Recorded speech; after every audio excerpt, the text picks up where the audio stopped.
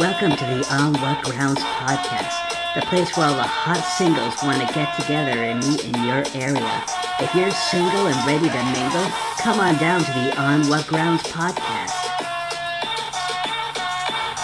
All right, and we are rolling. Good afternoon. Good afternoon. Just had to check the time. A little bit of a late start. You don't say. For anyone listening, hello, we are back. Sorry, Yay. we took some time off. Yeah. Been a little busy. I think this last time, I think episode 10 was May 28th, and so here we are on, what's today? The 24th. Holy shit, I'm a day off. It's taken nearly a month for us to get back to all of our amazing listeners, provide you with a pop of fresh episode. It's been a while. You know, we've been busy. One of the reasons why, and I'll mention it on here too, is because last weekend was the first time I had performed live with my band Plea of Insanity since before COVID. Fanfare! So, and I loved it. It was awesome. Great. It was so much fun. Mm-hmm. You know, not to mention names again, but you know, we have a new bass player who is, you know, a good friend of mine, and he killed it. He did it. Like, honestly, it might have been one of the best shows we've ever done. Yeah. Like I felt like we were solid that night. Mm-hmm. I even feel like load in and load out was pretty successful, and of course, and honestly, it's crazy because this was the first show that I ever played since we've lived here in our house, so it wasn't like this complicated thing getting stuff in and out. It was pretty straightforward. Well, I know I mentioned something to you either that night or the next day, but one thing I noticed about this particular show is it seemed like everybody, like there was just so much camaraderie going on. Everybody was just like, hey, good, good set, good gig, good time, good night, da-da-da. No, everybody was just really into lifting the other person up. And I really enjoy seeing that because there should be no fucking competition anyways. It's just a bunch of people coming together, playing, doing their thing, and enjoying the music, enjoying the night.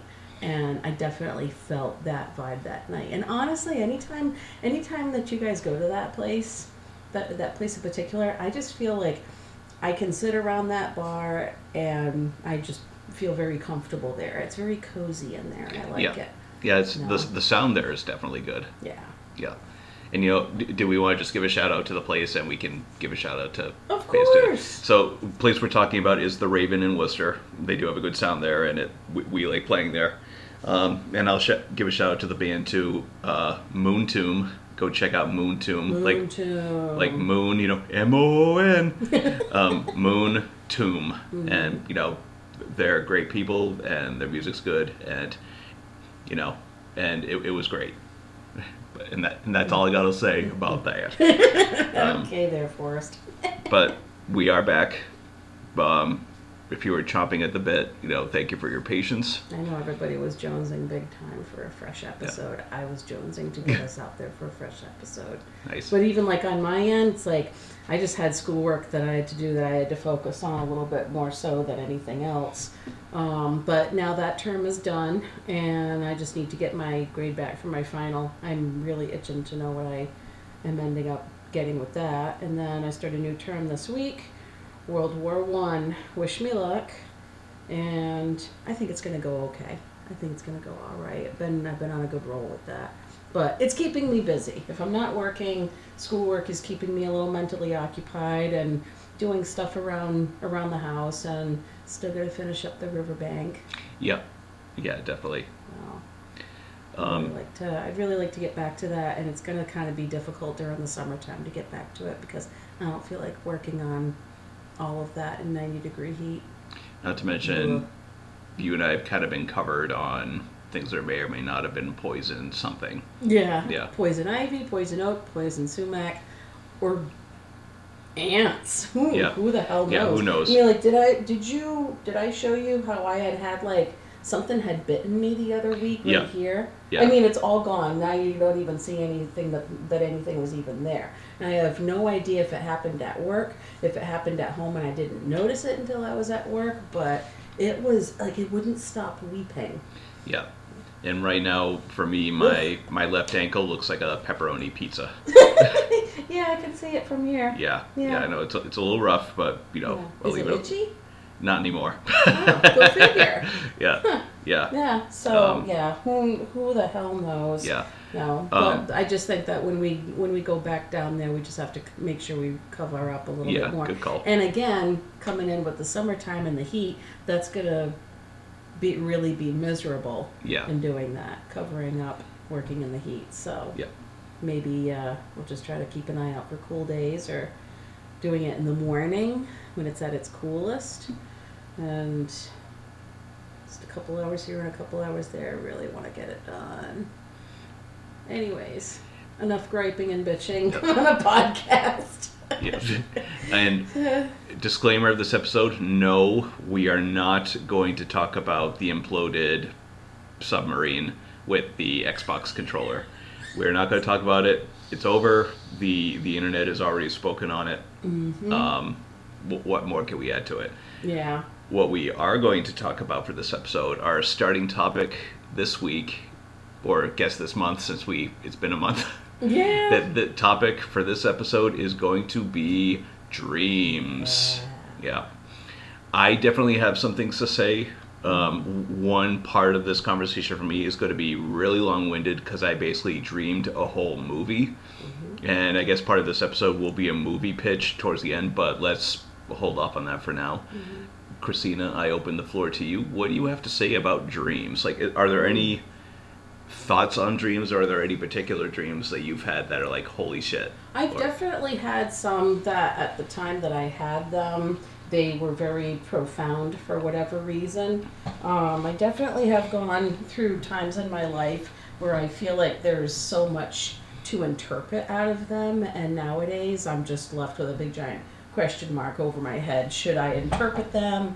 What are dreams for? What is the purpose of them? Are they just entertainment for the brain while we sleep? No, what there's got to be a reason for dreams. You even see that, like, you even see the dog's dream. It's like, do all critters, do all animals, whether they are a bug or whether they are, do dinosaurs dream?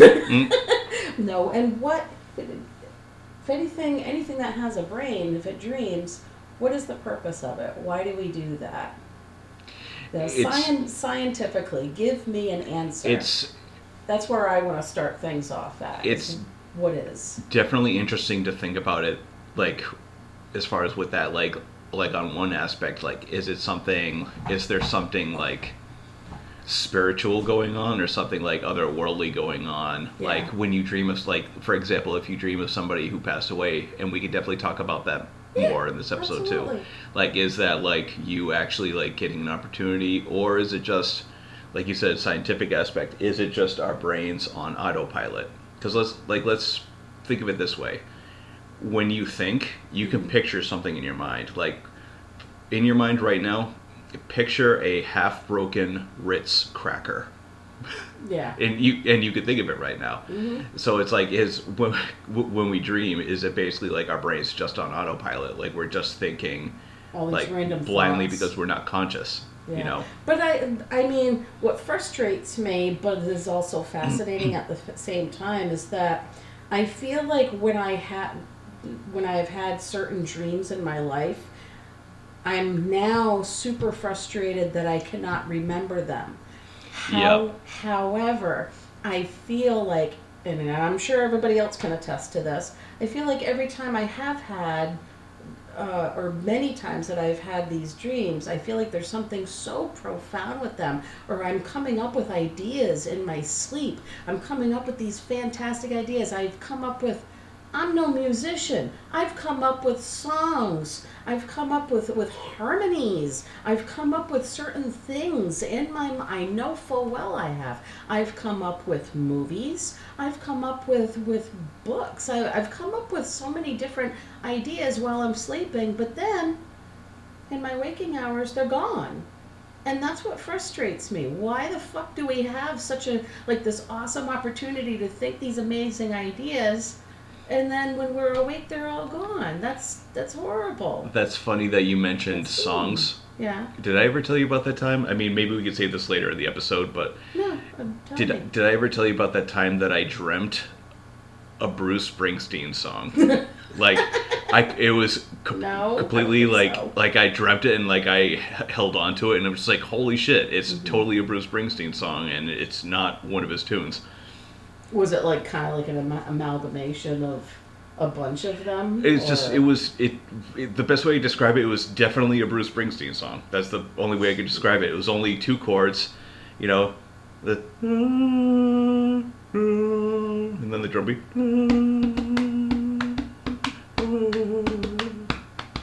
And the name of the song was Be On Time. There's a be on time, baby, be on time. Be on time, baby, be on time. Oh, baby, be on time. I gotta know right now. I gotta get there, honey. Let me show you how. Just let me be on time, baby, be on time. Be on time. Did it have any bells tinging in the background? Maybe. Okay, but it was definitely like an organ, like a Hammond organ.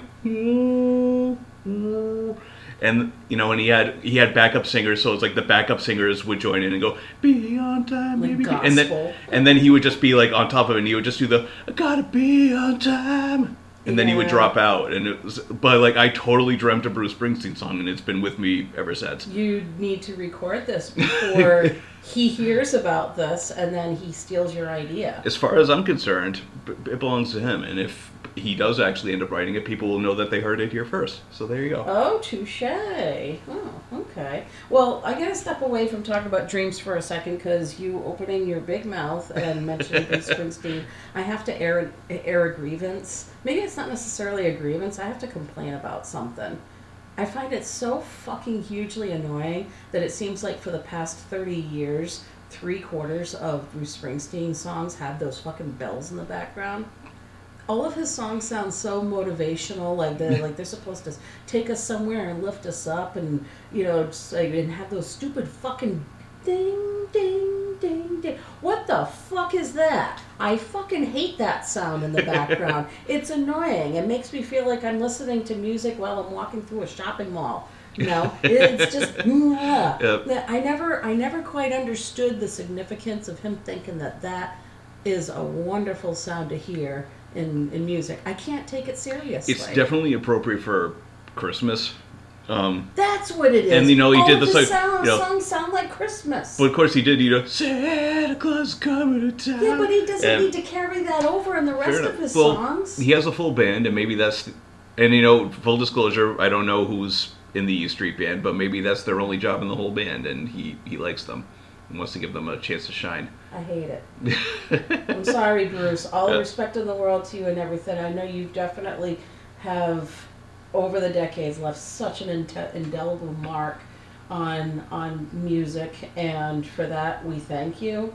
But Jesus Christ, the fucking dinging bells in the background are just like, listen to, like, the first song that just comes to mind is, of course, Born to Run. Yeah, but ding, ding, ding, ding, yeah. Ding, ding, ding. I hate that. It's a great song in its own right, but if that fucking sound was just eliminated altogether, maybe the song would even be better. It definitely makes it a Bruce Springsteen song. You can listen to any of his stuff and have that sound in it, and you know that it's Bruce that you're listening to. I will definitely say this. I would like to see like an alternate reality where Bruce Springsteen decided that he just wanted to be like balls to the wall punk rock, like completely stripped down, just guitars, bass, loud as fuck, you know, doing co-headlining tours with Fear, you know, like just like I feel like he could have, and I guess that's a sign of a good song. I would say a good sign of a good songwriter too is that can you reinterpret those songs in a way and have them still be just as good? And I would say like a lot of those songs, you know, could have made really, and I'm sure that there are some really great punk rock covers of those songs out there too. You know, it's like even like you listen to Born in the USA instead of could have been awesome song. Could it have been like, you know, Born in the USA, I was born in the USA, you know, and just like full that beat, but or maybe a little, you know, maybe yeah. I don't know, but there you go, Bruce Springsteen. I think that was a nice little segue there for a second. I like that. Okay. You know, just had me thinking for a minute, and everything just had me thinking about Bruce. And I don't think about Bruce too much. True. But to think about him right about now, and now I just have a bunch of his songs going through my head.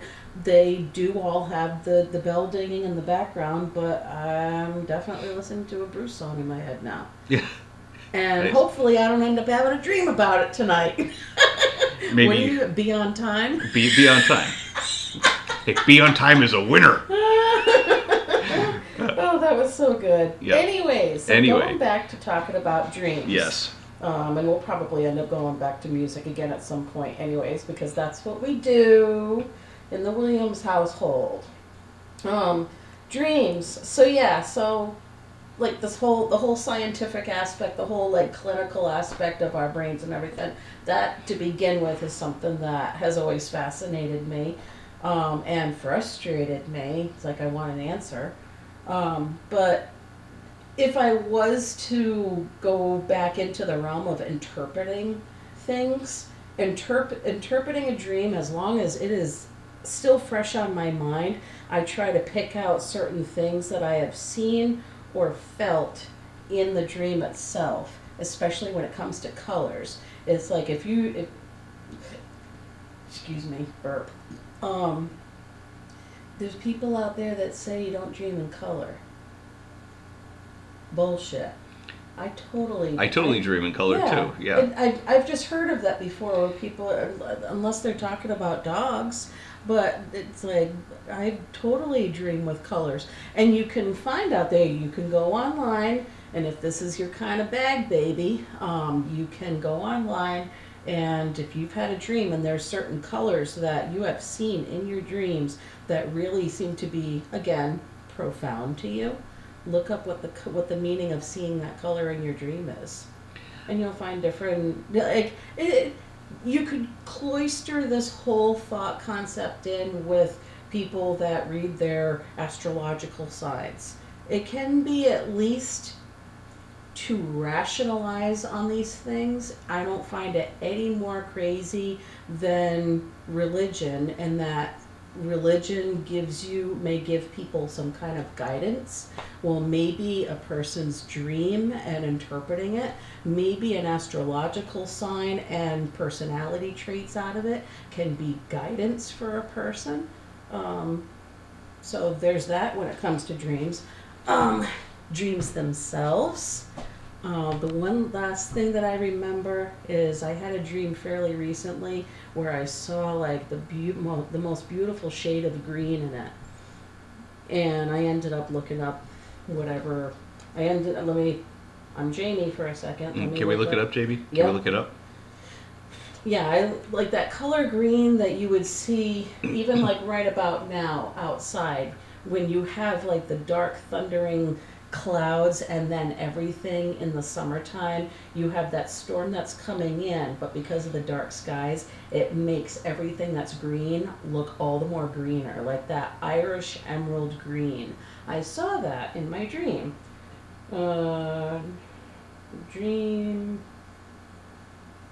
Dreaming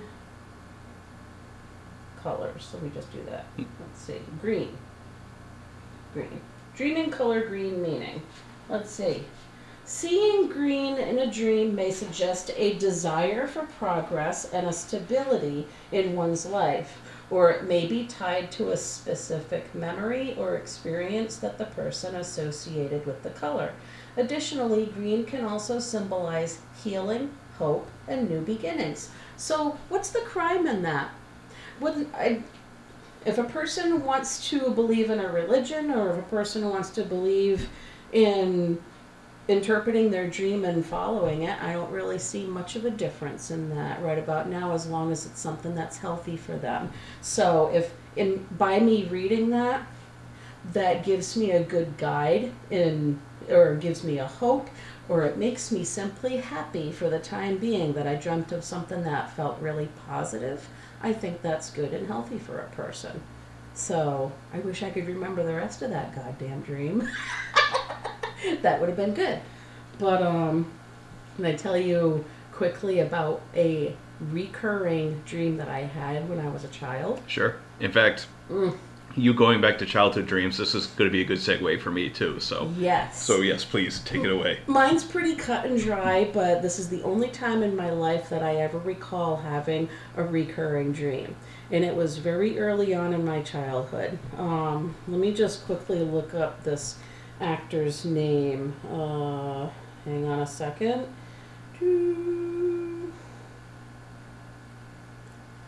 Let's see.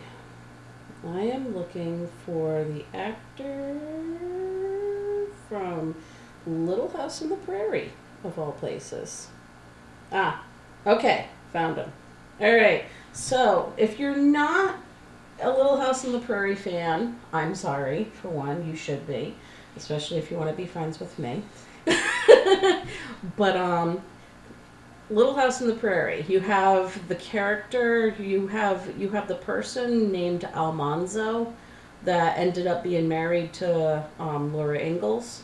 So you have Laura Ingalls Wilder that ended up married to Almanzo Wilder. Anyways, so the actor on the TV show that played Almanzo was this guy named Dean Butler. So when I was a child, and I'm talking about when I was like, let's see, I still slept in the upstairs bedroom in the old house. So that would have meant that my two younger sisters weren't even born yet. So I was under the age of 4. All right. And I kept on having this dream over and over again. I would dream that that guy, Dean Butler, in his younger years, in that Little House on the Prairie years, that he was always running around in whitey tighties and he had a bucket of ants. And in my dream, I always called him the Ant-Man. And the point of the Ant-Man was always trying to find me. He was always running after me everywhere in my dreams, running through fields. I remember in one dream running over a train track. There was no train that was coming. I wasn't in danger because of a pending train. I just remember running over a train track, running through like a big grassy field. And he was just always running after me and like, not even whitey tighties. Like it almost reminded me of like that girded loincloth that you could imagine like men from the Bible wearing. Like if they had a skirt and then they girded up the middle part and folded it in. Okay. You know what I'm talking about? It was almost like he was wearing something like that, and he was always running after me with this bucket of ants. And then one of the very last times that I ever had that dream, he got me and he poured the ants over the top of my head. Ugh. And that was the last time I ever recall ever having that dream. All of the other dreams before that, he never got me. And so then he finally did. When he finally got you, you stopped having the dream. Yeah. It was weird. And when I say recurring, it wasn't like a constant chronic, like, day in, every single night or anything like that. I probably had, like, and it wasn't even the same dream. It was the same character with the same synopsis, but in different places. No, but the place that I remember the most is through a golden, beautiful flat field with a train track and running over, like, the train tracks are there and me just like, running on up, simply just running over the train tracks and keeping on going. And whether it was in that dream that he poured the ants over me or what, he just finally found me and did that. Terrible. What the fuck? You know what? You've definitely said a mouthful because I also have a recurring dream that I can bring up too. Okay. But I gotta back it up a little bit. Mm-hmm. First, I apologize. I didn't mean to cut No, you that's off. all I got. Okay. That's all I got Okay. to that. That's my only recurring dream. So. This next dream that I want to bring up, I definitely want to tie it into, yes, you can dream in color, because I specifically remember colors in this dream, and I'll definitely get to that in a moment. As far as why I dreamt this, I'll touch on that a bit. First, I just want to say that this might be the earliest nightmare or a scary dream that I can ever even remember.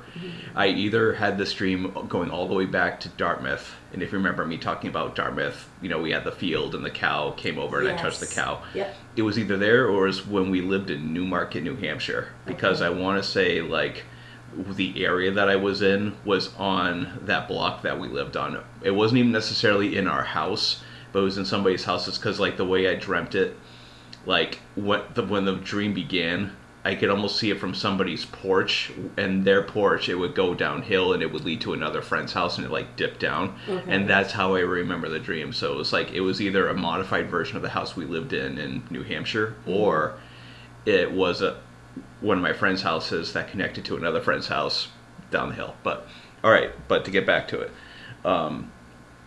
the reason why I dreamt this dream, I would say, like, did you ever go into like movie rental stores when you were younger, and you would get to the horror section and you would just see all these really great, scary, like horror movie VHS tapes, and you'd be like, oh, what is that? And of course you're not allowed to watch it because you're too young. I remember Fright Night, the Fright Night cover always. Me too.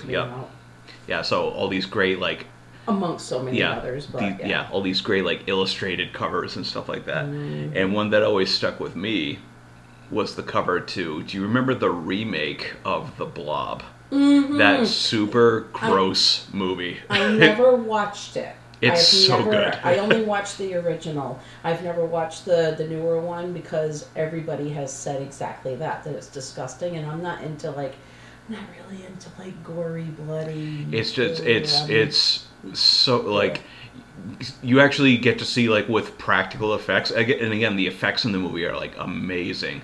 Like seeing a person like being digested and like deteriorating beneath the blob. And they definitely break a cardinal rule in the movie. You know, I feel like there's an unspoken rule in horror movies where it's like you don't kill one of the kids, and one of the kids totally gets eaten in the movie towards the end, and it's like, what the fuck? I mean, we're talking like 8 or 9 years old. It's like, or like somewhere around that. I mean, there were 2 kids in the movie, and they were best friends, and the best friend was hanging out. So it's like the kid who was actually a part of the family, and then his best friend, and they're like climbing up this ladder, and then like he gets like caught or something, and he gets pulled in, but then he gets to pop out one last time, and his mouth is all like. You know, like, remember in, like, Pink Floyd's The Wall, how the kids looked in that, like, and it's just, and you see the yellow jacket is falling apart, and he reaches out one last time and then goes back down in the water, and it's like, what the fuck? Come on. Like, it's such a gross, brutal movie. Like, and a shout out, if you love horror movies, go see the Blob remake if you haven't, because it will not disappoint you as far as grossness, special effects, gore, all that. It's... I liked it. I'll probably never watch it again, but it's great. I'm sorry to interrupt, but you're kind of reminding me of, was it the movie with John Voight and I thought it was Jennifer Lopez about the snake? Was it Anaconda? Yes. Did you ever see that? No. All right, I'm gonna give a big, huge spoiler to anybody that hasn't seen Anaconda. So stop it and go watch it. If you really want to. It's kind of a piece of shit movie by today's standards. But I just remember, like, in that movie, towards the end, the anaconda is, like, huge in diameter and everything. I don't remember what happens to... I think it was Jennifer Lopez that was in it. We don't care about that. John Voight, he got devoured whole by the anaconda. And then a little while later... he got either they killed the anaconda or somehow they like pulled John Voight, or John Voight and his body somehow got ejected from the anaconda, and it's almost like he was all just like, you know, like straight and everything, and you see his face, and then suddenly you see like either like he opens his eyes or his eyes are open. And he just, like, winks one eye, and then he's devoured again. Yeah. What the hell? I know! It was so creepy! Yeah. It was creepy at the time. But anywho. Getting back to dreams. So, me seeing that cover, because the cover of the VHS cover of The Blob back then was a shot of the first guy in the movie who's like the girl's boyfriend, like when it comes down from the ceiling and drops on top of him, him like screaming like, oh my god, with his hands out and the blob over him, and that's like the cover, and again, that's such a gross scene because he's got it on him and he's screaming, and then you slowly start seeing him like being dissolved, and but that was the cover, and I remember looking at the back of it, and it's like you got the pink blob on it, so again, coming back to colors, pink blob. So I saw that. So this, this is why I think I dreamt this movie, is because of that. Dreamt this dream is because of that cover. Okay. So, in this dream, I'm either, it was at my house or it was at a friend's house, and like out on this porch, and I'm looking to my left, like, so I'm on their back porch, looking to my left, looking down the hill a little bit, and I see it like outside of the friend's house in their backyard, like a pink blob, like maybe no more the size of a kiddie pool. So it's like, it's small, but it's like moving a little bit, and it's like, what is that? I don't know what that is. Should we let our parents know? And I could have sworn, because it was me and like somebody else in the dream, maybe like one or two other kids. There were no adults in this dream. It's like, what should we do? Should we go in? I don't know. Should we try and make a phone call? And like, I could have sworn like we tried to make a phone call, going back in, and every time we took our eyes off it, it kept getting bigger and bigger and bigger and bigger.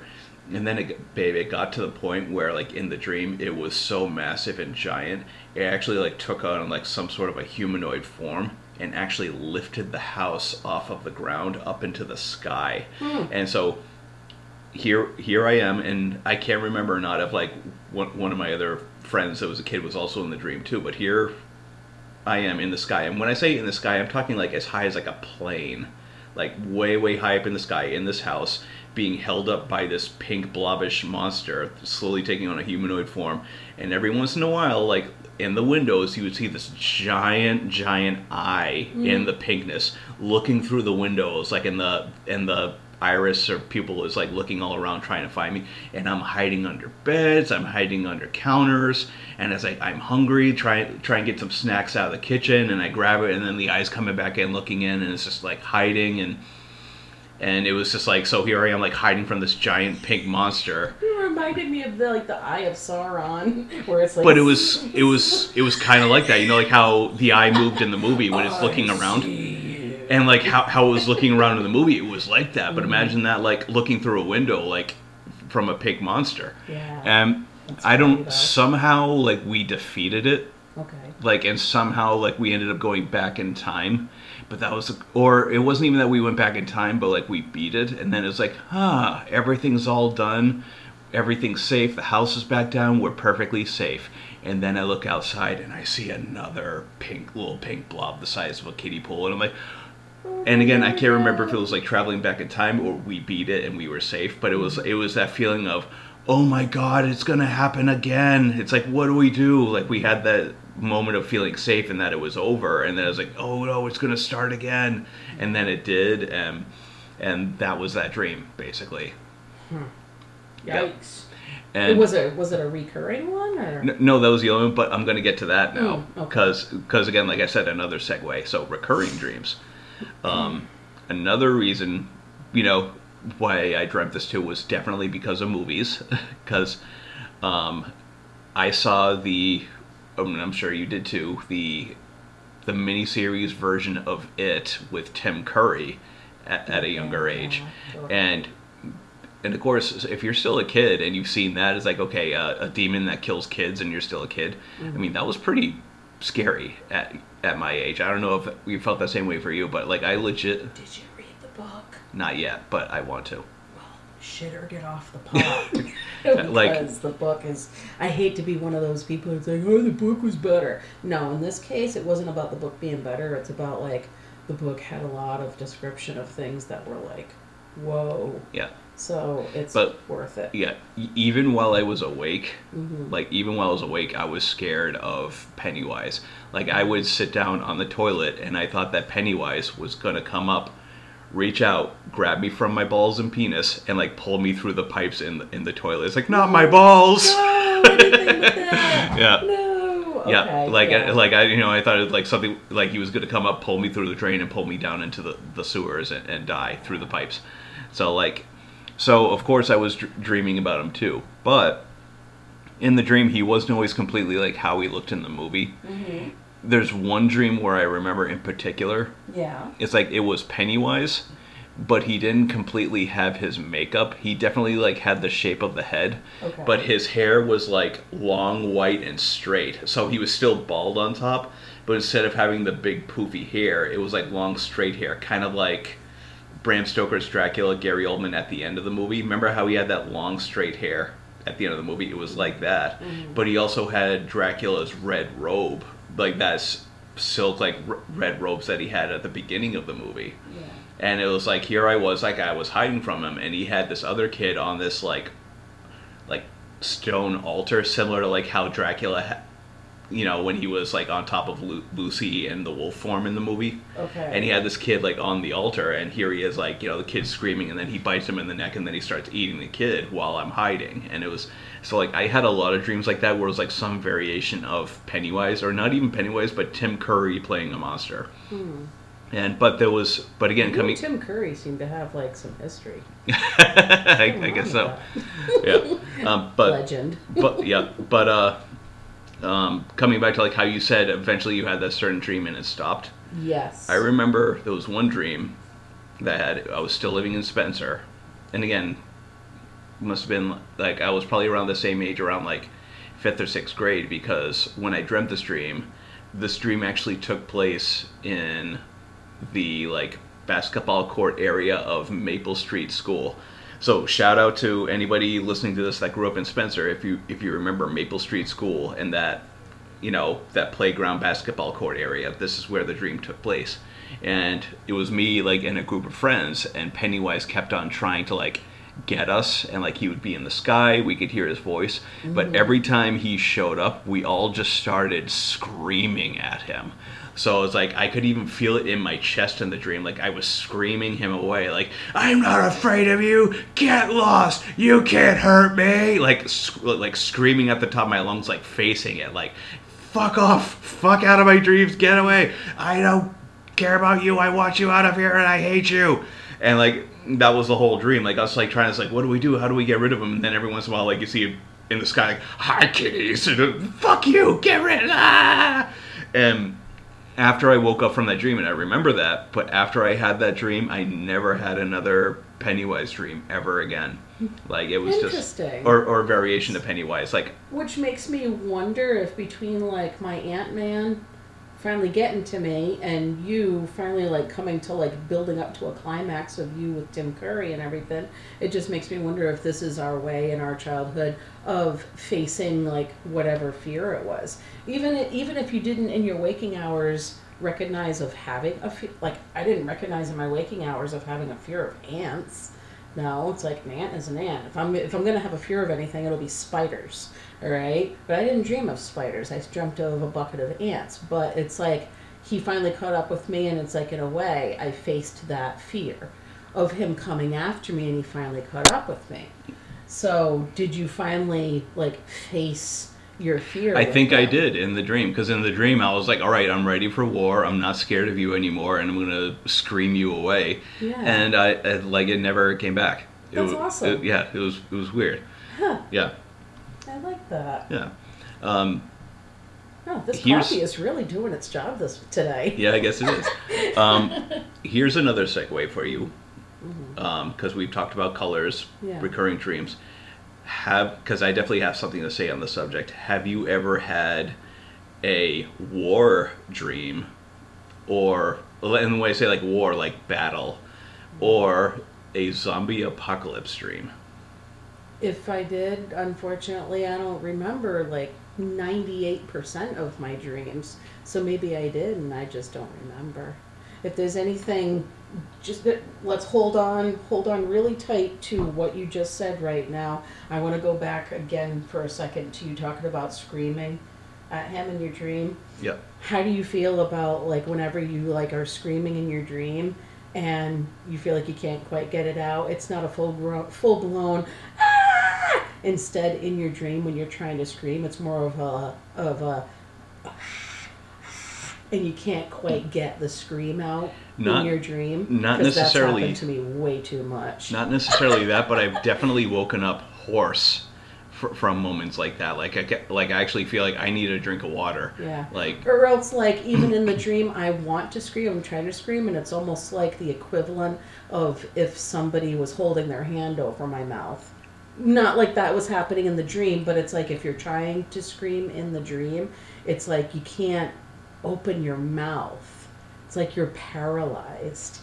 You want to scream, you're paralyzed with fear, and you can't even like you can't get anything out in the dream. Nightmare? I would say so. Yeah. Yeah, just a little bit. No. I'll be okay, listeners. I'm perfectly fine. We're just, I'm sure everybody has had nightmares at one point or another. But anyway, for me, let's start with the war ones. Mm-hmm. So I've definitely had dreams where I was a soldier in the army, maybe even around like the World War II era, or like somewhere in the middle, or like a fictional war, but definitely overseas, definitely in the trenches. Have a band of brothers. Did you watch 1917 with me, by the way? No. You didn't? Oh, I watched that on my own. Okay. It was really good. Here's one dream in particular. It was me with a band of brothers. We were behind enemy lines, like basically all of our other platoon like got annihilated, and we needed to find our way out, basically. Like hiding in the trenches, like doing this. I could have sworn somebody in my band of brothers was Ernie Hudson. So, and it was probably like late World War II or something like that, but not even necessarily World War II, but it was definitely trench warfare. Like you were behind enemy lines with guns, hiding in trenches, bombs are going off, but there was no like automatic weapons, no helicopters. Like the technology was definitely like when I say technology, I mean like for warfare was definitely dated. But it wasn't quite World War II. It was almost like a fictionalized like World War II 5 years after it or something like that. It was that era. Yeah. Like, So, okay. Yeah, okay. So here almost kind of, and actually, no, I guess it was World War II. Was it like Dirty Dozen? Like, imagine like if I dreamt the Dirty Dozen and Ernie Hudson is part of my crew, but instead of us sneaking in, we're trying to sneak out. Like, we're trying to get away because our platoon's dead and we're trying Dirty Dozen was World War II? I believe so. Yeah, because that was... You saw Kelly's Heroes, right? I think so, yeah. That one's worth your time if you haven't. You know what, I don't know if I have, but yeah. Clint Eastwood, Donald Sutherland.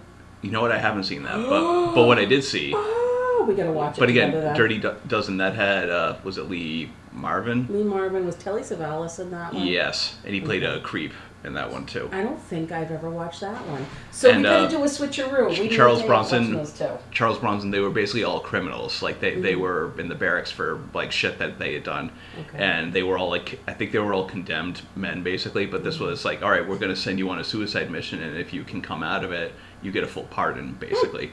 And it's a rad movie. It's great, but like me in my dream, like again, people I was with wasn't criminals or anything, but like just like I dreamt in that like that camera quality, if that makes sense. Like I almost dreamt like I was in like a classic movie, like in war with a band of brothers, and we're trying to escape.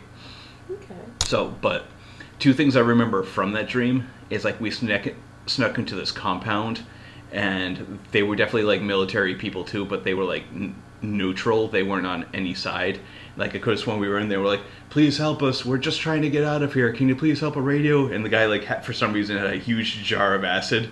And then in his own language, he looks at the jar of acid. He just says, like, fuck you. And, like, throws it at me. And it's all over my chest. And it burns me. But for some reason, in the dream, it didn't hurt. And then it was like, woof. And, like, I'm tapping myself. And it was almost like I had a fire. But I was like, whew. Oh, all right. Whew, thank God that's over. Like, so I was still okay. But towards the end of the dream, we got caught and we were in a bullet fire and we all got shot. Like Ernie Hudson got killed and here he is in the water. And here I am in the water, like all shot up and I'm dying. And I look over and there's like a mirror from something that had broken off. And I'm able to look in the mirror and see myself. And I'm William Shatner in the dream. Like I'm William Shatner. And as I see myself in the mirror, like, and as I'm fading out and I'm dying, I start going... These are the voyages of the Starship Enterprise. Its mission, to explore strange new worlds, to boldly go where no man has gone before. And then I died, and then I woke up. That was the end of the dream. Question, were you 60s Shatner or 80s Shatner? That's a good question. Were you old or were you young? I was like in between. Like if I was movies era Star Trek Shatner, I was probably like the first movie or the second movie. Okay. You know, like so like young enough that I could still do action, but not like super super young. But it was definitely me like looking in the mirror. Holy shit, I'm William Shatner, and as I'm dying, I'm quoting the intro to Star Trek, and then I woke up. Imagine if you were like the era of Priceline Negotiator. Priceline Negotiator. All right. I still can't believe that we met him. That was awesome. Yeah, that was Yep. I don't think we've ever talked about that. Yeah, we met William Shatner. One of those like Comic-Con type events. It was Comic-Con, and it was crazy because was it the one in Providence though? It was the second one. Well, they were both in Providence, weren't they? Well, no, because I mean we used to go to Rock and Shock too. Yeah, it was. It was definitely the the Comic-Con in Providence, oh. And it was the second one that we went to. George Takei had his own table too, and it was crazy because George Takei's table like had a line so long that it was just wrapping around the place, and William Shatner had like 3 people. It's like I don't understand that. I don't understand it either. Yeah, I mean, it would have been cool to have met, shook hands with George Takei and everything, sure, but it's like William Shatner. Are you fucking kidding me? This is awesome. Meeting him, it was weird. Like the tone of his personality, it was like running into your old high school principal. And it was like that attitude of like, hey, I'm not responsible for you anymore. Like he just kind of like it's like, okay, don't say the wrong thing, but hey, it's very nice to meet you. Like, can you believe he is 92? Really? Yep. Nice. Good for him. Yeah. Just looking him up right now. Yeah. 92. That's one movie that I do want to go. I do want to watch again, and it's honestly one that I really need to see about getting. I can't believe I'm going to say this because we're living in a time now where even DVDs are like, they're starting to become a thing of the past. People are like, it's not have DVDs anymore, blah, blah, blah. But anyways, the movie, why am I drawing a blank all of a sudden? No blanks! The one that William Shatner was in with Yul Brynner. Brothers Karamazov. Ah. Yes. So, I have it on VHS. I would love to eventually get that on DVD. Or Blu-ray. No. Yep. I'm putting that on a wish list Definitely. For you to get that for me one of these days, because if you haven't seen that movie and if you can find it anywhere, I highly, highly suggest it. It's just such a, it's a classic story, but the delivery of it and the acting is just phenomenal, and I'm a little biased anyways because it's a movie I was raised on. So, when you're raised on watching something, the sun rises and sets on it. And then you introduce something to me, and maybe I've never watched it before, and I'm like, wow, this is kind of corny. It's not a corny movie. Yeah. It's so good. Yep. Anyways. And sorry to segue into something else, like how we did with Bruce Springsteen. Yeah, you mentioning, as far as like even DVDs and Blu-ray, and made me think of the moment. It's like we're definitely living in a world of streaming, but it's kind of crazy to think of that. It's like, that people have chosen not to own their movies; they would prefer to rent them. And what I mean by that is like, when you're paying for a subscription, they don't belong to you, and the people that are providing them don't, they get to decide what you watch, I guess. And even like with like streaming music, that kind of annoys me a little bit too, because it's like there are albums that like I love that I've had on my like Apple Music playlist, and I'll be rocking out to them, going to work and stuff. And like I've noticed that there's some albums I downloaded and now they're gone. Like perfect. You mean stuff that you've paid for? Well, here's the thing on that. So like there is stuff that I paid for in the past on iTunes that if I probably went to my other iTunes playlist, because it's under a different account, I probably could still access that. But as far as like it being streamable, like and downloadable in Apple Music, it's not there anymore. A perfect example. I mean, and if you know me, you know that I'm a huge Danzig fan. Death Red Sabbath, which is a great record, is gone from streaming. Like I can barely even find stuff on YouTube for it. And another album that he did, Lost Tracks of Danzig, I had that whole album downloaded in my playlist, driving to work, rocking out to Pain is Like an Animal. I was like, oh, I fucking love this song. It's not even in my downloads anymore. Like it's gone. And it's like, oh, so that's how it is, huh? I don't get to choose what I keep. Okay. But that's why also in this household still holds on to VHS, DVDs. We have a smattering of cassette tapes here and there. Not much. No, but almost for like nostalgia value at this point. Tons of CDs. we hold on to our music in many different forms. I need to break out my iPod Classic again sometime. I know the button's starting to go on it like every once in a while, like it pauses, but I mean, I do have a lot of good music that's not streamable on there, you know. But anyways. Back to dreams. So we left off with you with the dream, and you looked in the mirror and you saw yourself as William Shatner. And that's like the main war dream that I remember. Have you ever dreamt any war dreams or anything like that? Again, nothing that I remember. Okay. Maybe I did, but so. And knowing me, if I did have any kind of dream that involved war, it would probably be, and this is the first thought that comes to mind, something that would be like Good, the Bad, and the Ugly Good, the Bad, and the Ugly Civil War era type stuff. I would probably have a dream like that. I'd probably have a dream with cannons in it, if anything. Nice. Probably. But coming to the next topic that I asked you about. Or end of the world. Okay. I'd probably, more than likely, because you know how much I am a sucker for the interest and intrigue of end of the war scenarios, I'd probably have an end of the war. End of the world. Yeah, kind of dream. Yeah. But anyways. So the next topic of it, I had brought up zombie dreams. But I'll even ask you this too. In addition to, like, have you ever had a zombie apocalypse dream? Have you ever had a dream that felt like it lasted for weeks or months? Yep. I had dreams that I woke up and I felt tired. Like, can you... Where was I?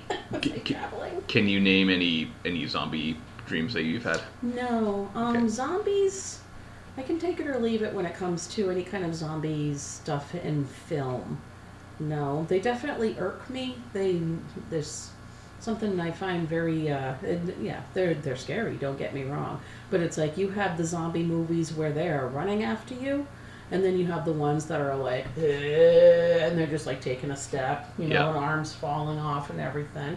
And if they actually catch up to you, it's because you're standing there in one spot, allowing them to come up to you and get you, Yeah. So I just kind of find the whole thing with zombies a little inconsistent.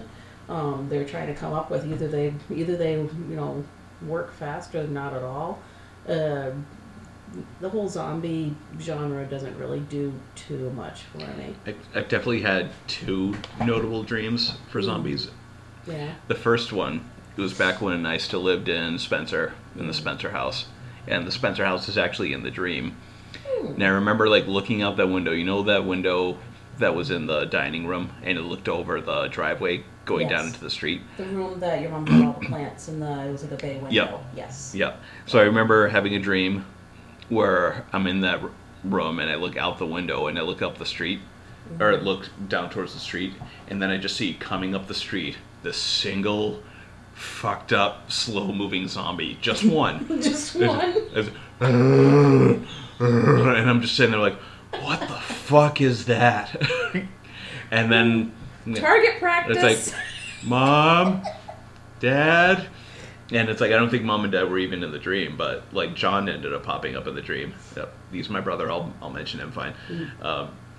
And it's like, I think they're here. I think it's happening. And then next thing you know, we're like boarding things up, and there are more and more coming out.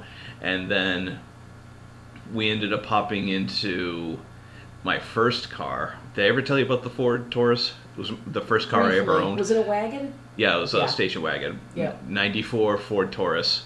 Had like the wood paneling on the sides, and it had this like bluish, grayish, silverish color to it.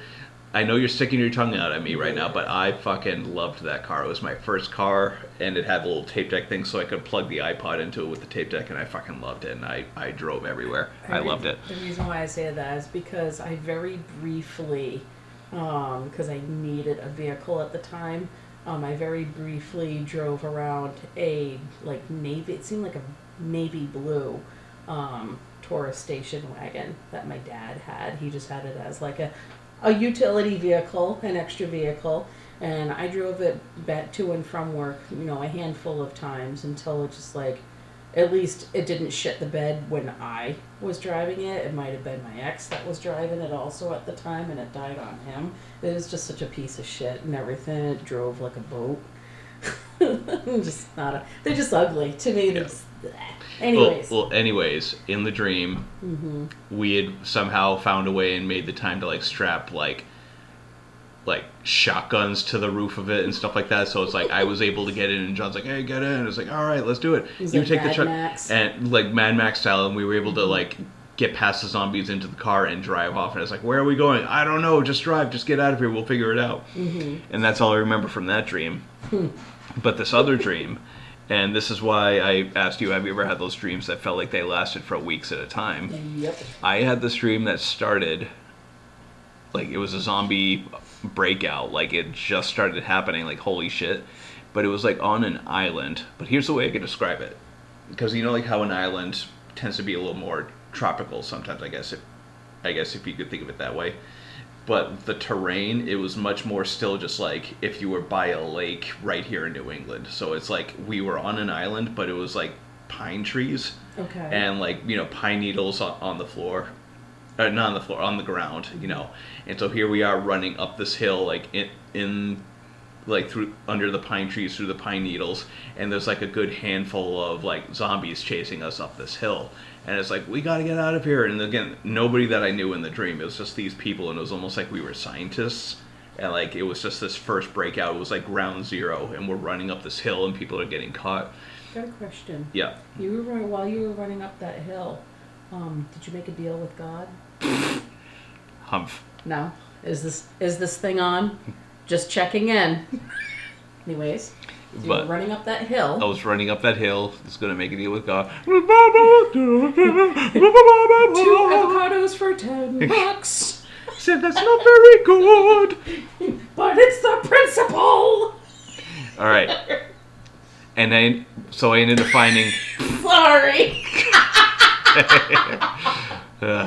Oh God, I'm working off a hot flash right now. Oh God. Anyways, so running up that hill, and like into a shack, but it's like the shack for like science. Here's the best way I could describe like this like little building. I could have sworn I made you watch the original Swamp Thing movie with me.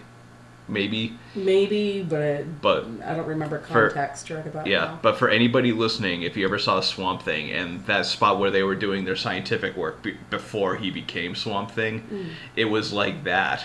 So it's like I got in there, barred it. We were barring it up so they couldn't get in, and there was like an underground like escape tunnel that went like into the ground and then like even underneath the water, and that's how we got away.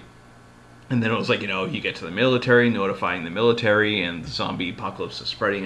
Like this dream that I had, babe, it felt like it lasted months. It was like so long. There's definitely some gaps in the dream that I can't remember, but towards the end, it's like, you know, we're on buildings and there's like rival factions of people, but we were like dressed like the Matrix too, so we all like had this leather gear with like sniper rifles, and we're covering each other while we're going in and stealing supplies. So it's like, and like typically like even like in Walking Dead, I mean that's kind of how it happened there too, but in my dream it wasn't as like run down, like it wasn't like burnt buildings and abandoned cars. Like things still looked clean and functional, but there were just zombies around. But again in the dream stuff still looked like it was running. Okay. Like we still lived in a world where there were politicians and there were police and stuff, but here we are like a secret organization and wearing like Matrix gear, and the other people that we're rivaling against, they're wearing Matrix gear too. It was almost like they created the virus and we're trying to stop it.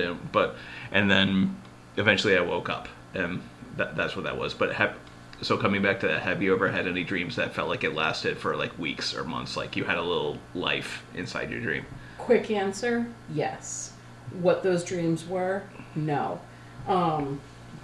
What I tend to remember will be little snippets of things, or else like as time goes on, we could be in the midst of a conversation and then I could end up feeling like I have deja vu, like or maybe I'm somewhere, or maybe I'm watching something, or maybe again it's a conversation or whatever that I feel like I'll have a sense of deja vu, and it's either because I really already was there or I was there in my head. No, I was there in a dream. So when it comes to full-fledged dreams, I have a hard time with remembering them. It's another one that I do remember, and again, this is just a quick little snippet of a dream. Is I got two.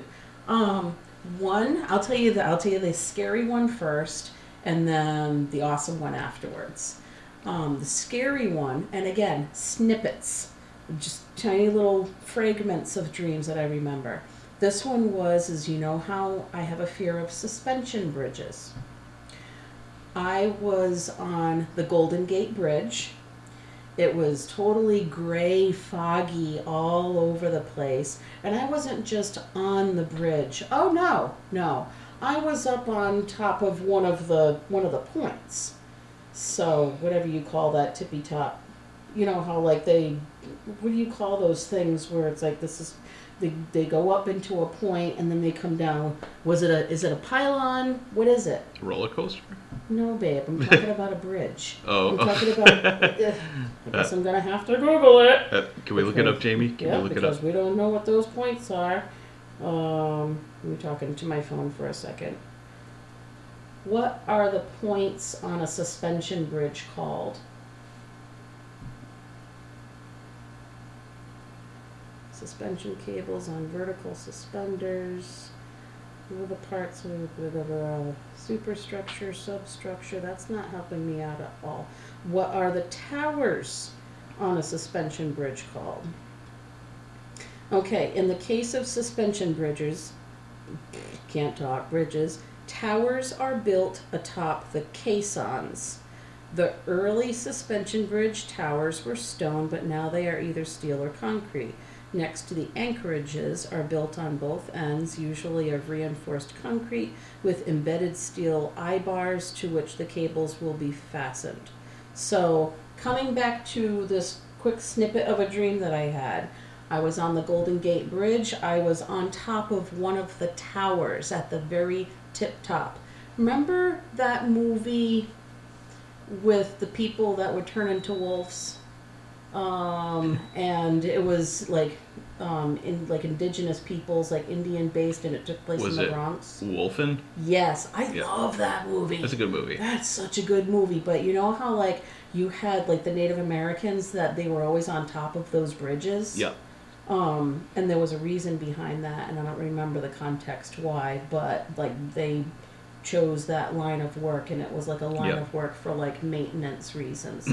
There's certain people in the world that can brave being that high up. Well, either way, in my dream, I was at the tippy top of the tower of the Golden Gate, gray, super, super gray, foggy all around me, and I took a nosedive down.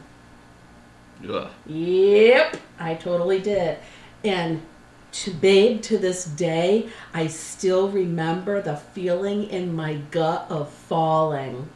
And just as I hit the water, I woke up, of course. So I lived. But the whole feeling of falling, it's almost like if you were on one of those high, one of those high platforms, and you're going to take yourself an Olympic dip into a pool from a very high, I was perfectly poised. It wasn't like I was, I tripped, I fell, oh my goodness, no, it was almost like I had a plan, and I was like, here we go, and dive, and the feeling at the bottom of my gut was horrific. But anyways, that was the scary dream. What? I was going to say, in the subject of falling, have you ever had one of those dreams where you were falling and then when you woke up, your legs sprung up? Has that ever happened to you? Maybe something along those lines. I swear there was an entire year where I was having dreams like that, and when I would wake up, my knees would shoot right up. Do you remember the time, before I forget, I don't remember what I was dreaming of, obviously, but was it with you that I kicked you out of bed once? Literally? Yeah, you legit like started fighting me in bed. Like you were like pushing and kicking me like I was attacking you and you were defending yourself. And I'm like, babe, what the fuck? And I totally kicked you out of the bed. And you're like, and you woke up and you're like, what am I doing? It's like, what are you doing? I don't know. I have no idea. In fact, this reminds me of a funny moment. I think it was like the first year you and I were together. Do you remember that night we both woke up and like I was coming out of a dream and I asked you, and I think what I said to you was like, hey babe, did you ever get past those penguins? Yes! And to give clarification on that, those goddamn penguins. to give clarification on that, in my dream you were playing a video game. It was like a puzzle video game, and where you had to get by these penguins, and you were trying to solve the puzzle to get past the penguins, and you kept on dying or failing or had to start over, and you were so frustrated with the game. You're like, fuck this game, but I need to get past this part. I gotta do it. And so me waking up and I asked you, I was like, hey babe, are you still having trouble with those penguins? And you're like, what the fuck are you talking about? And I'm like, wait a minute. What the fuck am I talking about? That was all a dream. Yeah. Yeah, that's the best. Honestly, babe, that's the best part, is the fact that I had absolutely no context as to, and you are totally guilty of doing that before. Don't ask me for a time. Don't ask me for what you said, because I don't remember. You know, my memory does not run that deep as yours. But you have definitely done it before, where if you're drifting in and out, and you're just beginning to fall asleep, there's been times that, like, having a conversation with you is hilarious. And one of these days I should record it. No, but it just happens so quickly, and it's just so, like, nonsensical that I'm just like, I'm dying, you know, and then you're like, oh, what, you know, and you just, nonsensical, talking in your sleep. I hear the secrets that you keep. No, you definitely, but yeah, you'll try to act like you absolutely know what you're saying. You'll even sound like you know your shit when you're falling asleep and everything. Speaking of falling asleep, a car just pulled in. Winnie is asleep, but did you hear Winnie growling a little bit? No, because she's closer to you than me, and that's for them, so. For people listening, as you know, sometimes we'll do a podcast and Winnie will start woo because a car pulls in. A car just pulled into our neighbors and she is sound asleep, but I think somehow she heard the car in her sleep and she was going like, Well, you know what's kind of helping, and this is where I say, babe, that one good thing about in the summertime using the air conditioners is that with all the windows closed and the air conditioners running, it helps drown things out. Yeah, good call. So they won't react as much as you have all the windows open here. A mosquito will fly by and they'll bark. They'll go crazy. But anyways, yeah, so nonsensical things when you drift off to sleep sometimes, and it's hilarious. And it could be a simple sentence of, hey babe, could you grab me a paper towel? You know, it could just be the most stupid thing, and it's like, I know he doesn't need a paper towel. I'm giving an example. Yeah. No, but just think of something that think of a sentence that does not match up with whatever conversation we could have been having, and there it is. You know, or it could just be simply you just drifting off and, yeah, okay, that's fine. What's okay? What's fine? I don't know, but according to you, that's okay, that's fine. To be fair, you have your moments too.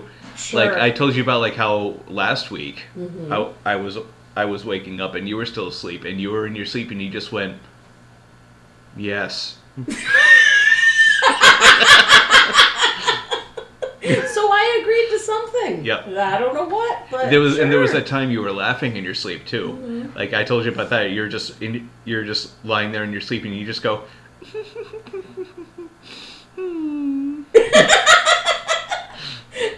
love that shit.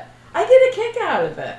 No, it's like I love the fact that you remember stuff like that, and I love the fact that I remember things that you've like said or done in your sleep, that it's like, you're being entertained. Whatever is entertaining you is entertaining me if I'm awake and I'm witnessing it. And I will bring this up too.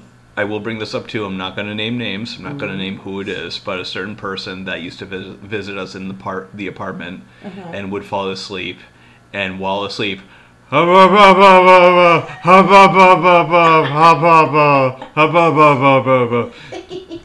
not naming names, but I love it. just figured I would bring that up. Yeah, Who knows what was going on there in the dream? I do have my other quick snippet of a dream, good dream, that I do remember to this day, is I remember flying in a dream, but I wasn't flying a la Superman, you know, I wasn't flying like that. I was flying like, was it Snoke? What was not Snoke. What was the name of the noseless guys in Avengers that were with Thanos? And the way that, they basically, would fly, feet down, like they were standing upright. Was it the Ebony Maw?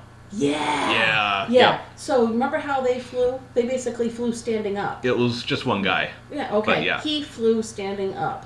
Or even like Corypheus. From Dragon Age, clarify for thank you. Our fans. Dragon Age Inquisition, the bad guy Corypheus, if he actually, if you want to call it flies or glides, it's standing upright. And so in my dream, I was flying standing upright, and I only went as high as the very tip top of a tree. And the trees were all covered in leaves. And in my dream, I remember I let the leaves tickle my feet, and I remember reaching down and touching the leaves, and I was just perfectly just flying, gliding along, and I was happy. I was not remotely scared at all. I wasn't scared of the height. No, if anything, it was this was a new concept for me, but I knew what I was doing, and in the dream I felt confident. So, yeah, that's all I remember. I remember even, the location and everything. It was basically around the roads of my old childhood home. And it was sunny out. Everything was cheerful and positive. So, good environment, good dream. I don't know. So... Here's a question for you, too. Okay. I'm going to ask this question at least for a comedic value. Oh, God. And just say yes or no. So, should we talk about sex dreams at all? No, because I don't want anybody to know my deepest, I don't want all my skeletons to come falling out of my closet. But the only reason why I asked is because I know that there are some funny ones that I've told you that made you laugh, and I didn't know if they would be funny. So, okay, we'll leave those out. Yeah. I don't know. I think for... there are some things out there that I just feel that our listeners don't really need to hear about. Good call. No, I'd like to keep a few things to myself. I don't need to know about stuff like that. Okay. Let's keep some things a little secretive, a little shh. Hey, everybody can hold it against me that I dream about an Ant-Man. No. What? No. Oh wait. Yeah. Yeah. So you can't even hold it against me. It's a recurring dream, and it's something that's not within my control, and it's also a 40-year-old dream at this point. Yeah. For a second there, I thought you were saying that you had a dream about Paul Rudd, but. No, I wouldn't have a dream about him. Yeah. Sorry. Don't get me wrong. He's not ugly or anything like that, but he's not my cup of tea. Yeah, fair enough. He's a good-looking man, but. He's definitely not Chris Hemsworth. Yeah. And he's definitely not Jason Momoa. So, yeah. That's all I got to say about that. I think there's a couple other really good-looking ones out there.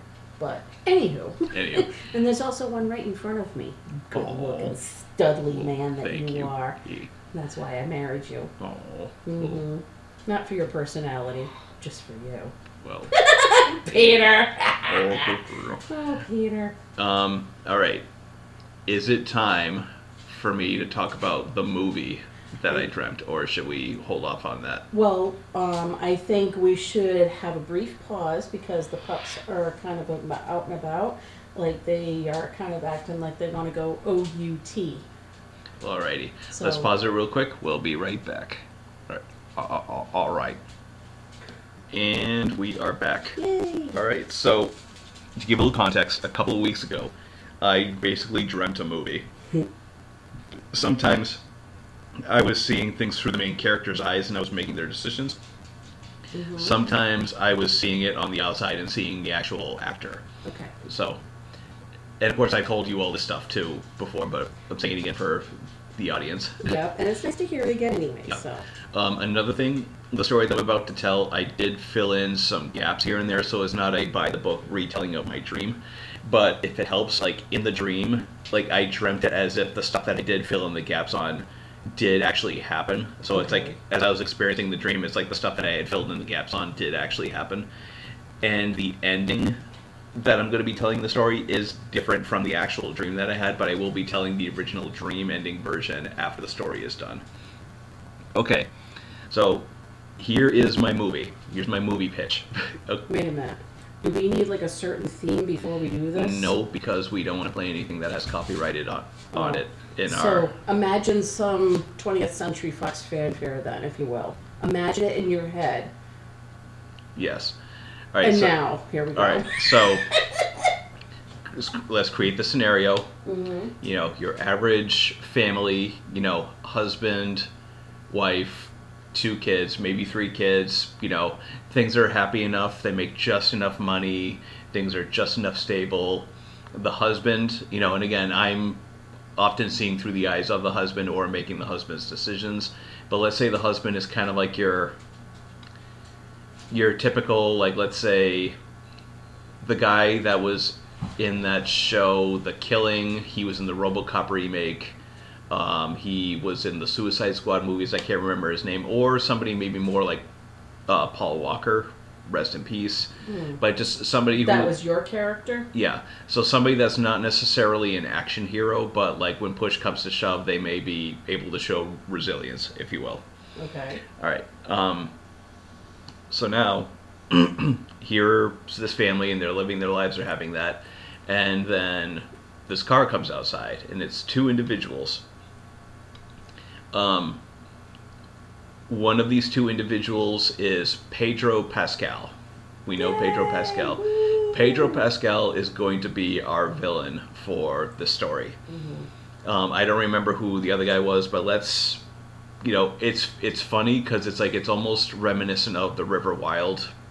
Do you remember that movie with Kevin Bacon? And Meryl Streep? Yeah, yes. And Pedro Pascal is playing a very similar character to Kevin Bacon. Mm-hmm. And his sidekick here could very easily be John C. Reilly when he was that age. Not necessarily John C. Reilly now, but back then. Like For with your his health. For your health. Sometimes I think of telepathy. And I like to hover over all the bullies and go... Yeah. All right. Getting sidetracked. All right. So, back to the dream. And for the sake of the story, let's call Pedro's character Pedro, because so that way we don't get confused on who Pedro Pascal is. So I'm going to be calling him Pedro. So Pedro knocks on the door, and it's like, "Hi, we really need your help. You know, we've been having some car trouble over here, and my cell phone died. Do you mind if we come in and use your phone?" And it's like, well, we really don't know who you are, blah, blah, blah, but maybe I could ring 911, they can come here. It's like, okay, sure, that's fine. Do that. And then next thing you know, one thing leads to another, and then next thing you know, Pedro and his friend burst into the home, you know, and they have their guns on everybody. It's like, all right, everybody sit down. We're going to have a nice, calm chat. Nobody needs to get hurt here. All you got to do is sit down and follow my directions. Okay. And I should also clarify too, like maybe even like a birthday party was happening while they came in because their neighbors are there. And in the story, like the main family is friends with these neighbors, like a husband and wife. And so here they are, there's this hostage situation. And so like, you know, things are getting a little tense. The husband of this friend family, you know, is like, you know, I'm going to try and seize an opportunity. He's like, no, don't do it. It's not safe. What about the kids? No, I'm going to go for it. And here he is, you know, he then suddenly tackles either Pedro or Pedro's friend, and there's like wrestling around, and like things get mashed. And then like somehow Pedro Pascal grabs an ice pick and puts it in the guy's head. And the wife is like, ah! And the neighbor's wife runs out the door. He's like, oh, we can't have that. And he pulls out his gun, you know, and shoots her in the back dead. And you know, Pedro goes to his buddy, he's like, bring her back inside, okay? We don't want to mess around here. And brings her back inside, and then it's like that tension, like 2 people just died, everybody's quiet. And Pedro Pascal kind of sits down in a chair, and he's like, you know what? I'm hungry. Anybody else hungry around here? I see that you're having a birthday party. What do you have here? Looks at the wife. Hey, what do you have around here? And she's like very quiet. She's like, sandwiches? Sandwiches? Oh, I like sandwiches. What kind do we have? Do we have turkey, salami? A little quiet. Hey, what kind of sandwiches? We've got turkey. I love turkey. Can you go and grab us some turkey sandwiches? That'd be great. Sits down. She brings the sandwiches. It's like, oh, thank you so much. Takes a bite of it. This is really good. Okay. So as you can see, he's chewing, he's eating. As you can see, we really don't like it when people don't listen to us. So unless you want what happened to them to happen to you, I suggest that you do everything that we say. All we're going to do is we're going to be hanging out in your house for a little while, and then eventually we'll go. Does anyone have a problem with that? Everybody's kind of like scared, solemn, quiet. No, okay, very good.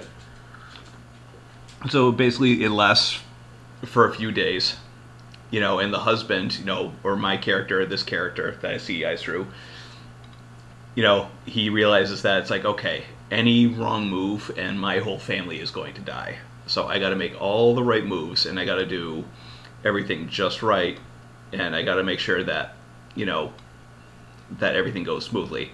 So this ends up lasting days where it's like they're hanging out, and Pedro Pascal's like, while we're doing this, we might as well play a board game or something like that. And then next they're playing board games. Somehow like drugs come up, and it's like, does anybody here, like Pedro Pascal's like, does anybody here smoke pot? And then here's my character smoking pot with Pedro Pascal, and we're swapping stories, and it's almost kind of like this sort of weird sort of Stockholm syndrome, like mutual respect kind of happening, where it's like this strange moment of like bonding with the villain. And then eventually one day it happens. It's like boom, they wake up, like the police or FBI are outside, we've got the house surrounded, and then like gunfire comes in, like a sniper shot comes in and hits Pedro Pascal's buddy right in the head. Boom, falls down dead, gunfire everywhere. The kids are huddled up under the table, and the wife is screaming, huddled with the kids under the table, and there's gunfire, there's broken glass, like this big action movie moment. And the main character, the husband, is like, I got to get this guy as far away from my family as possible. And so I don't even really know how it entirely pieces together, but it's basically like Pedro Pascal gets away. I think he even gets shot, like in the shoulder or stuff like that. And here he is, like going into the backyard, trying to cut through the woods, like holding his shoulder. Where do I go? Where do I go? And then the husband character pulls up in his own car, opens a passenger door, and he's like, get in. And the Pedro Pascal's like, huh? And he gets in the car, and they drive away, and they're able to get away from the FBI and the police.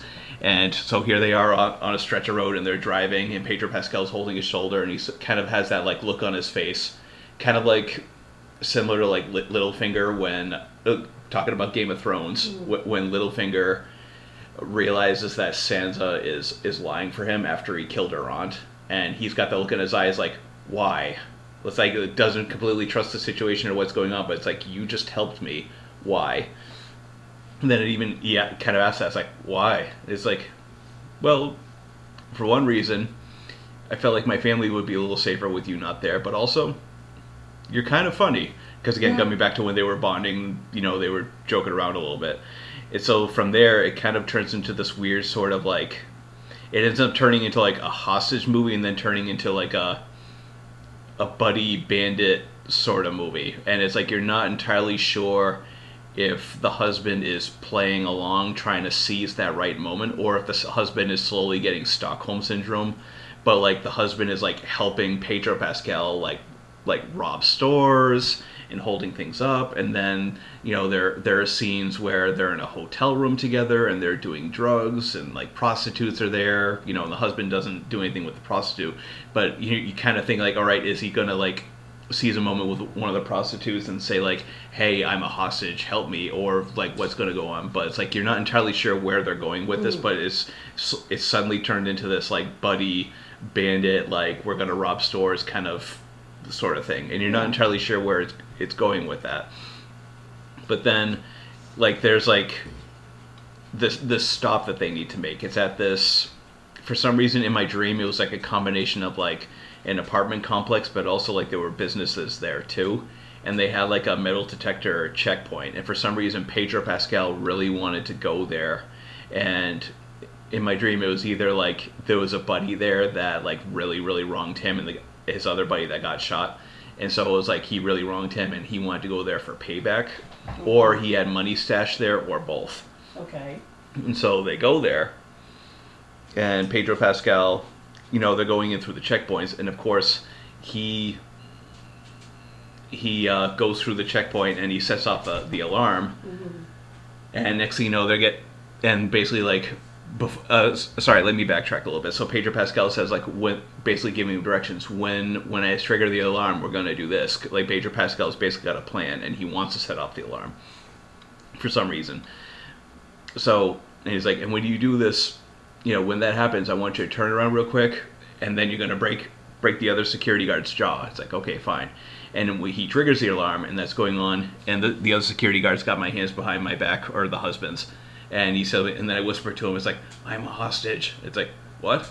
I'm a hostage of being held here against my will, and the reason why I'm doing this is because I don't want myself or my family to end up getting hurt, because he had my family hostage. And then it's like, holy shit, you're that guy, because again, that huge shootout at his home was in the news. So it's like, holy shit, you're that guy. It's like, yes, I am. It's like, well, let's take care of this right now. It's like, well, no, now's not the right time, but here. It's like, I'm very sorry, I'm going to have to break your jaw. What? And then he turns around, breaks the security guard's jaw. Pedro Pascal, he shoots the other security guard, and then they split up from there. And they're wandering through the buildings, and they're trying to do things. And Pedro Pascal ends up, you know, going into that room where he's looking for the money, or to confront the person that wronged him, and they have a huge confrontation there, and he ends up killing that guy and taking the money. And the husband character, or my character, he's wandering through things, and he ends up somehow finding like a steel bat, like in the hallway or one of the rooms and stuff like that.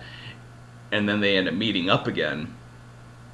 And then it was kind of like that moment of like, all right, you get everything? Yeah, you got what you needed? All right, let's go. And as soon as Pedro Pascal turns around, I take the steel bat and whack him in the knees, like totally hit him. Now, before I go any further in the story, if you want a little bit of interactive storytelling, and again, we can't play it here because of copyrights and stuff, for interactive storytelling, try and find on whatever streaming you use, YouTube, Spotify, or Apple Music. Or actually, you can't use Spotify because Neil Young's not on Spotify anymore. That's right. Yeah. But the song "Down by the River," like if you want to have some interactive storytelling, have by Neil Young. By Neil Young. Yeah. Have "Down by the River" by Neil Young geared up, and I'll tell you when to. And basically, you're going to press play when the credits start rolling. Mm-hmm. All right, so yeah, coming back to it. Yeah, all right, let's get out of here. And Pedro Pascal turns around, and I take the steel bat and whack him in the knees, like totally take out his knees so he can't walk. And he, you know, and then when he's down, like I like kick him in the face or something too, so he's like bleeding from the mouth. And he turns over, and he rolls over, and he's like laughing a little bit. It's like, you do play the long game, don't you? It's like, I gotta hand it to you. You even had me fooled, but I gotta tell you, this isn't gonna end well for you. And he pulls out the gun, and he aims it right at the husband, pulls the trigger, click, it's empty. And then the husband goes, sorry, Pedro, I've been counting your bullets all day. Yeah. And then Pedro Pascal's face drops like, oh, fuck, I'm caught, aren't I? And then right there, boom, goes to black, directed by director. Now you can play Down by the River by Neil Young. So it's like black, directed by, but then it like intermittently cuts back into things that are going on. So it's like directed by, and then it comes back on. You see the police like putting Pedro Pascal in handcuffs. Don't make a fucking move. Then screenplay by, you know, black screen, you know, plays there for a little bit, comes back in, they're interviewing the husband. So, well, can you tell us about this and where that? You know, can you tell the whereabouts of this? You know, music score by, does that, and then comes back to the thing, it's got the newscaster. So we've been here today, and the person that's had the long streak of murder and this, and then starring Pedro Pascal, you know, goes back to this. We have our wife coming down here. She'll be here in a moment. teleplay by or what have you. Cinematography. Comes back in. The wife's jumping out of the cop car. Honey, like comes over to hug him. Produced by, and then when it comes back in again, like you get one last shot of Pedro Pascal, sitting in the police car, like straight looking dead ahead. He's got a look on his face, like, well, I got caught. And then the credits roll from there, like from the bottom up, and it's doing that. And I remember telling you this story, and I actually geared up down by the river with that, and you're like, oh my god, this sounds great. Yep, it is. Because it's like, actually, as you're describing it, I was getting some chills on my arms. Yeah.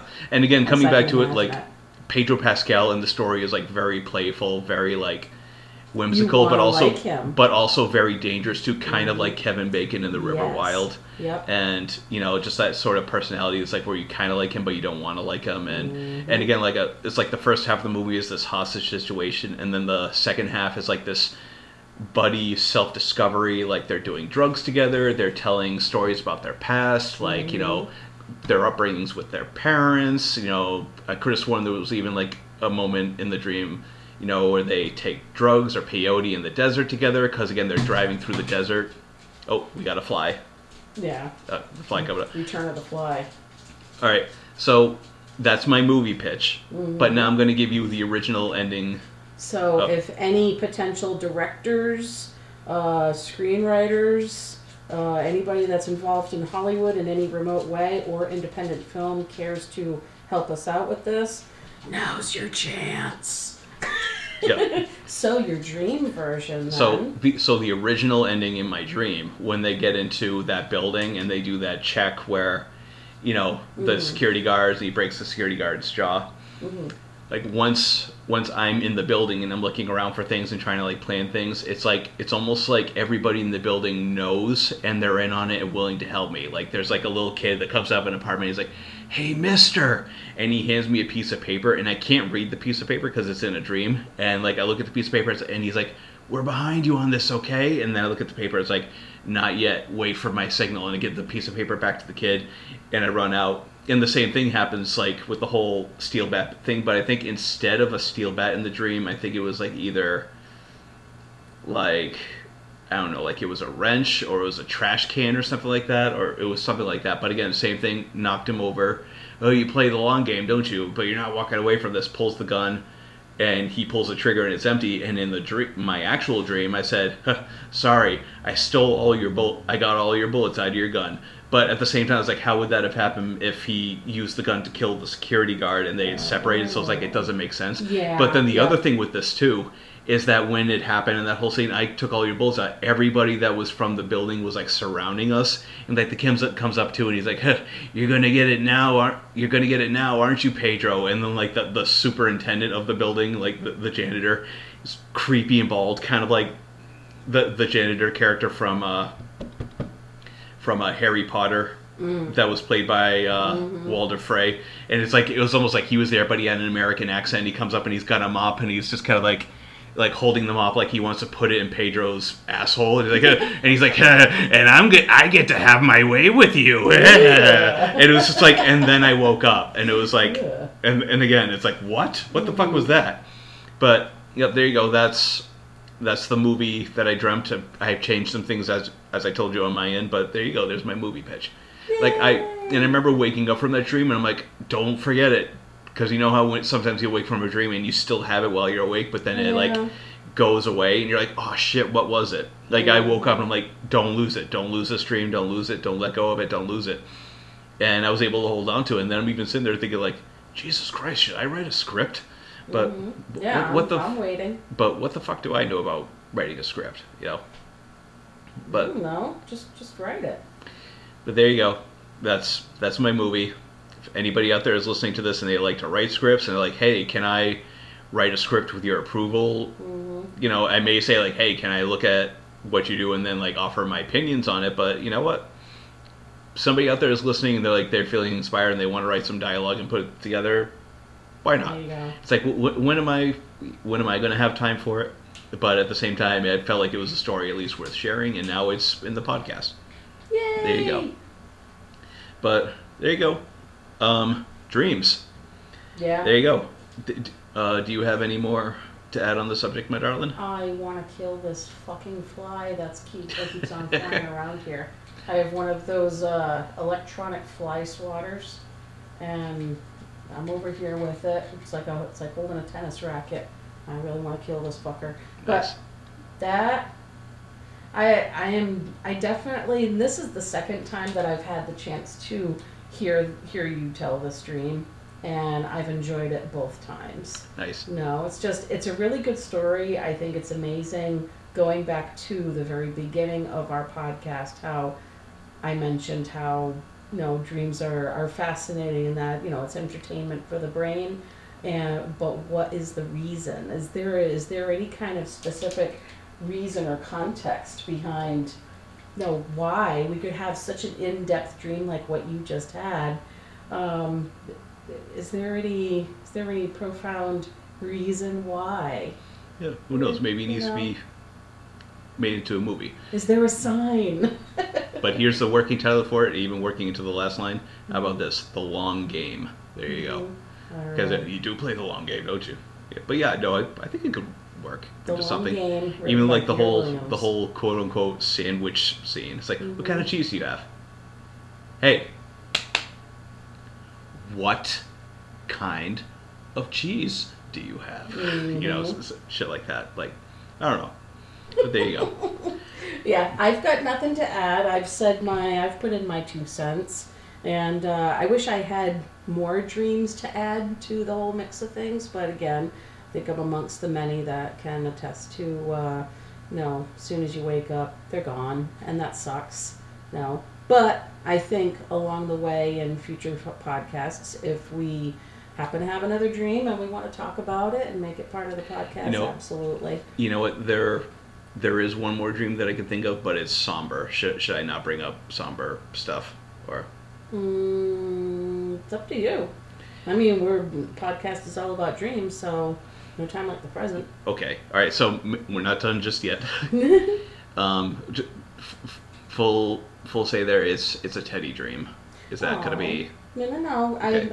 We haven't had the chance to really talk about Teddy in a little bit. All right, and I so think we should. For those of you that don't know, Teddy was our first dog. We adopted him when he was 8 years old, and we had him for 6 years, and we absolutely love him and miss him. And of course, every once in a while, a dream may pop up. I know I've told you about this dream before, but I figured it would be something really nice to bring up. Yeah. So, the first year that he passed, so we're going like maybe, and again, he passed away, what was it, 3 years ago now?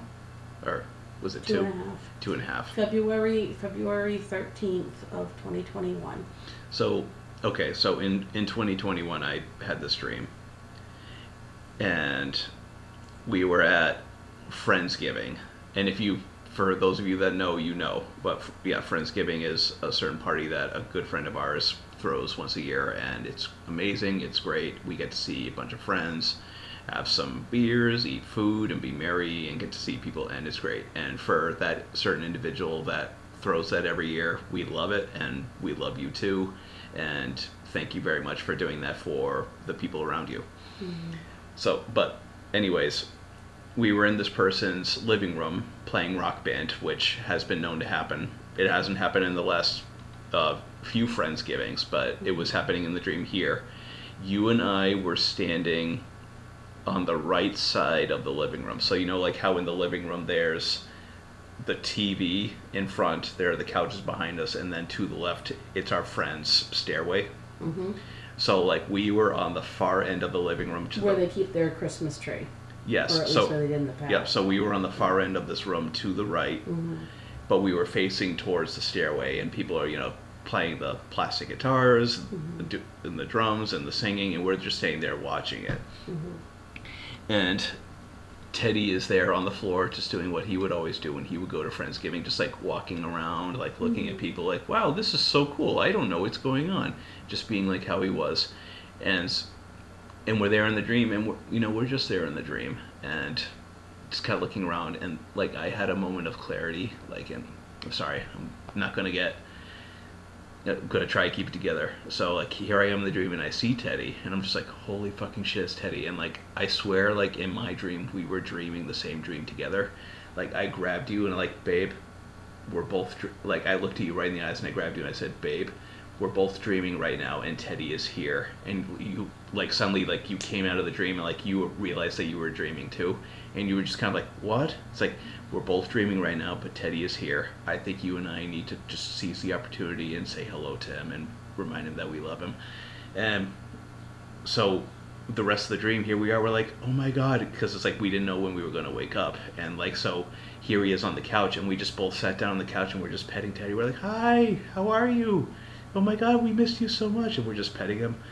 And it's like we just took that moment to just like, kiss him on the head and hug him and kiss him and say, we miss you and we love you. And he's looking us in the face. And then we wake up. And that was it. Or then I woke up. Mm-hmm. But it was just such a, I could even feel like his fur on my hands and stuff. Sorry, I'm getting emotional now, but yeah. Well, you've mentioned before how you could swear that, like, you feel like him, like, touching, like, the bed or something like that. So sometimes I'll feel like paw prints in the bed, which is weird. I mean, it could just as easily be, like, like maybe, like, Sammy or Winnie are, like, on the floor and they accidentally, like, pull on the blanket a certain way. Or it could be, like, if the fan's blowing on the blanket a certain way. But, like, I don't know, it's weird. Like sometimes I'll be lying there and I'll just feel kind of like this like pressure on the blanket and not even know where it's coming from. But yeah, we miss him. Mm. Yeah. And you know what, I was thinking about him. I mean, I think about him all the time, but in particular, one thing that I was thinking about this past week and even this morning was remembering that time that I was in the old apartment and I was sleeping. I was in bed sleeping, and he had jumped up on the bed. You were awake. You were up. And Teddy had jumped up on the bed, and he came along the side of the bed, and he put his nose, like, right in my face. I opened my eyes, and he's right there, and I just went, I remember that. He scared the shit out of me because he was, like, literally, like, right in my face, and it scared my reaction. I remember that. Yeah. See, of course I get sad for missing him. He was the love of my life. I love that baby so much. No, I miss being in bed and spooning with him and just having my nose buried in his fur, and we would just sleep perfectly. It was just he I love the times where he wanted to sleep in between us and his head would be on one of our pillows. No, it was just so... I miss him so much. No. But I'm not in a sad mode currently. I'm currently in a mode where I miss him. I won't cry for him. I've kind of cried myself out at this point, but tears will return at some point. But I just remember a lot of the good times. No. Speaking of that, talking about this and talking about Teddy, it almost makes me tempted to tell the White Owl dream, but I don't even think I would even make it through that. Do you remember that dream I told you about? Yep. Yeah, I don't even know if I could even make it through that one, but... Well, maybe we can talk about our pups. We can talk about Teddy, we can talk about Billy, and we can have a pup episode sometime down the road so that we can kind of, air things out a little bit. For anybody that cares to hear and listen to it, we can tell we can have a dog story episode. Yeah. Both the good stuff and the bad stuff. Yeah. The happy and the sad. Yeah. And just kind of, we have to remember that these podcasts, we appreciate our listeners so much, hearing our stories and hearing our little tales about things that happen in our lives. At the same time, this is also how we document our lives. This to us, our podcast to us can be like a diary, like a journal to us. So not everything is going to be happy all the time. I might laugh a lot during these podcasts, but there are definitely there's definitely sadness. There's all of the emotions. There's anger. We've actually had some podcasts where I've already been a little like in a pissy mood, and you know it, babe. You can tell, and so then we pause it, and we're like, well, you know what? Maybe today's not a good day for doing a podcast. There's actually a podcast that never made it. Yeah. Do you remember that one? Yep. And like we just skipped out on that. We started it, and it was just kind of like what's going on, and then it's like it's not going to happen today. Yeah. And then the week after, it was like that week you weren't having it, and then we tried to do the week after, and then I wasn't having it, and it's like I don't think today's the day to do it, and then we hopped on again. Yeah. So no, not every. Can you fix that earring? Your right side. Oh, my earring. Yeah. It looked like it was about ready to. Yeah. You know. But anyways, I think somewhere down the road, I think we should bring out the Kleenex and just basically like talk all about our pups and our dedication and love to them, how we feel about rescuing and adopting, and air everything. No, talk about Teddy's cancer chemo journey. Talk about Billy's. Yeah. Talk about Billy's journey. We really should talk about get it talk out about Billy and have the listeners hear if they want to listen, and I think you should, because it means the world to us if you hear our end of things. Just how emotional, how much of an emotional roller coaster the whole process is, but you know what? To do it for someone or something that you love so dearly, you can't put a price on it. No. Yeah. But we'll save that for another time. And I think that right about now we're kind of ending off on a melancholy note, but that's okay. We can't leave every single podcast on a super happy, cheerful, yahoo kind of note. We can try, but I will say this too when I say the White Owl Dream, just to clarify for people. Yeah. It's in reference to the song White Owl, which I know that you've used for a tribute video for Teddy. Mm-hmm. There's a tribute video that you made, and you put the song White Owl. Yeah. And the reason why you put that song in the video is because of the dream that I had where that song was in it. Mm-hmm. And you're gonna get me a little right about now. So I tell you what, how about we stop it here? Yep. And if anybody is wondering, the song White Owl is by this artist named Josh Garrels, I think it is. Garrels, Josh Garrels. I think he's kind of more of like an indie, acoustic, folksy, folk rock kind of singer, American singer. But the song itself, will go in conjunction with Peter's Dream.